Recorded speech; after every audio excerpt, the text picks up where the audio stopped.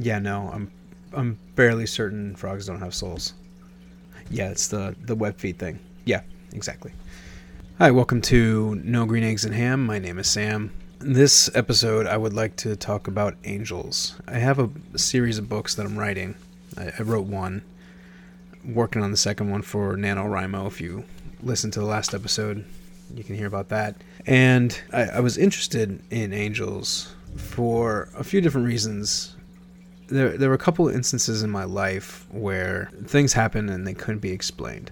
And one was in Omaha, Nebraska, when I was, I believe I was one, maybe just a little over one or a little below, I don't know. But we lived in an apartment complex off of Center Street. In that apartment complex, there was a swimming pool. And apparently I like to go swimming, but I think it was later on. Whenever this occurred, I was able to walk. And somehow it got away from my mother. I don't know if she was outside. I'm pretty sure she was, but I don't know what she was doing. And I got into the pool. No, that's the wrong story.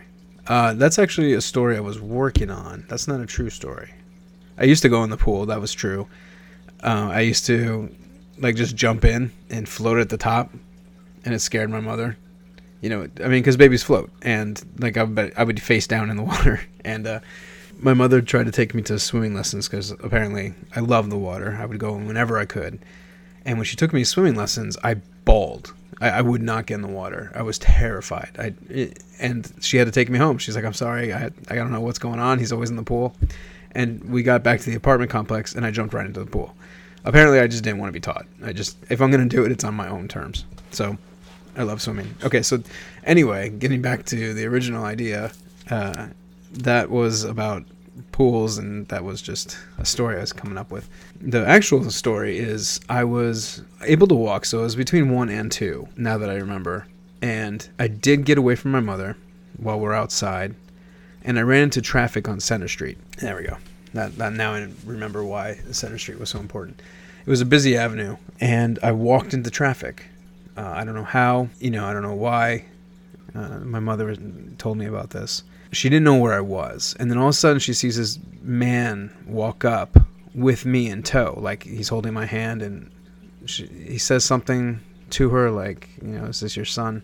She's frantic and hysterical, and she's just like, "What were you doing? How dare you?" Not how dare you. I was 2. Like, I can't believe it. And she turned to thank the gentleman, and he was gone. Just nowhere in sight. And this wasn't like there was somewhere to hide. If he ran, he wouldn't get far. And even if he did run, it's Nebraska. There was no place to hide. It's not like he turned the corner and he was gone. There was no buildings. It was just the apartment complex and the roads. And fields around it. So it wasn't like he could dip around some corner and get away from us. My mother was convinced that was an angel. Because he didn't say a lot. He didn't wait to be thanked. And he just vanished into thin air. And that was the first occasion. Second that I can remember had to do with my brothers and not myself. We were living in Omaha, Nebraska for the second time. We had moved to New York to be with my father's family when I was 6 to about 11 or 12. And when we were in Nebraska, we moved back to Nebraska. We got a house, and I must have been 13 or 14 at the time, maybe a little older. And I remember in the middle of the night, there was a knock on the door. And it was the front door, which no one ever went to. If you saw this house, we had a long driveway, and you would have to go through the lawn, this really steep lawn, to get to the front door. If you went down the path along the driveway, it actually takes you to the side door. And that's the door we always used. We never used that front door unless to let extra light in. But we had bay windows in the front, so we didn't really need that either. So the knock was coming from the front door. The light was on in the front, and that we didn't really keep that on overnight. And I remember seeing the top of a hat because I was the one that got up first, and it was a police officer. And so I unlocked the door, open it, and I don't remember seeing his face, and he actually had a partner with him who was on the landing, or at the bottom of the steps, and the other one was right in front of the door. I remember seeing in either of their faces. My mother comes out just as I open the door, And the officer doesn't really talk to me, I don't think. I don't remember exactly, but he says, "Ma'am, I believe these belong to you." And he steps out of the way, and my two brothers, they're very young at the time. One was 2 years younger than me, and the other one was 2.5 to 3 years younger. They were right there. Heads were bowed. They looked like they knew they were going to get in trouble. And what had happened was they had decided to run away. And I don't know exactly why. You would have to ask my brothers. The middle brother was the one that instigated it. He took money from my father, and he got my youngest brother to come with him.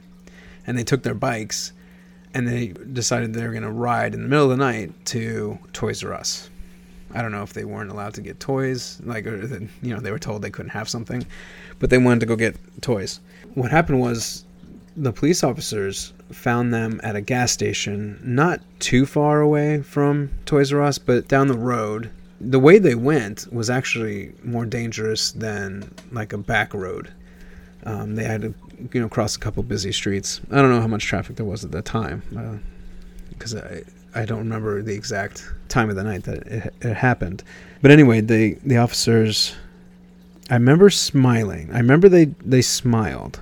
And we had like a pink chair in that room, in the front room, by the front door. And it was like a Barca lounger. And I was sitting in there, not really facing them while this is happening. And I'm just like, I'm the good son that didn't run away. And also at the same time, like, why didn't they invite me? And the conversation wasn't long. The one officer who was not next to the front door went and got the bikes out of the trunk. And I'm not sure how he actually fit 2 bikes in the trunk. It's not like they were that small. But anyway, they left. After my brothers came inside, I think my mother thanked them. But she was like so mad and so like relieved and sad at the same time. Like so many emotions. And the next day, she called the police department. And it's not like, it was Omaha, Nebraska. We didn't have a ton of police departments. The only one we had around us, each department was for a certain area. So it's not like they called somebody from some other area to come get these kids. And, even if they were just driving by, they would have to be patrolling the area. So she called the local police department and wanted to thank them appropriately. I mean, she wanted to, give them something or just talk to them because she didn't really get to do it the night before. And she remembered the name of the first one because she read it off the badge. And there was no officer by that name in the precinct. So thinking that she just had the name wrong, she said, well, so my sons, it was the 2 officers who picked up my sons at a gas station in the middle of the night and brought them home with their bikes. And they had no record of anything happening like that. Nothing was ever called in. No officers had mentioned anything about that. And, they have to report these things, especially when children are involved. And nothing. There was nothing at all. You would think that finding 2 kids in the middle of the night running away from home, there might be some questions. Why you run away from home? Is it, were you just going to Toys R Us because you weren't allowed to have a toy and you wanted a toy? Or, is there abuse or something involved? There has to be questions. And there was no follow-up. And there was no record of anything being reported. No one called it in. Usually an officer gets on the scene and calls something in. Nothing. No paperwork, no phone calls, nothing. So our mother believes that those were my brother's guardian angels. And the guy that saved me was my guardian angel. So we all had our interactions with our guardian angels. And that was a great motivator for the book series that I'm writing. It has to do with demons and these heroes who are known as guardians. And their task in life is to vanquish demons. And you can't have demons without having angels. So it was a great motivator. And I have a friend who had also had an experience with an angel. And his was pretty unique. He was riding a bike down a steep hill. And I hope I get the details right. And I hope he doesn't mind that I'm telling this. But I'm not saying his name. So he was young. He was riding a bike down a steep hill and lost control of his bike and somehow went through the rear window the rear of a car or a van, smashed through. And the hill was so steep and he was going so fast that his momentum should have pushed him through the front windshield. However, he was stopped mid-air, as if somebody grabbed him, pulled him back, and set his feet on the ground.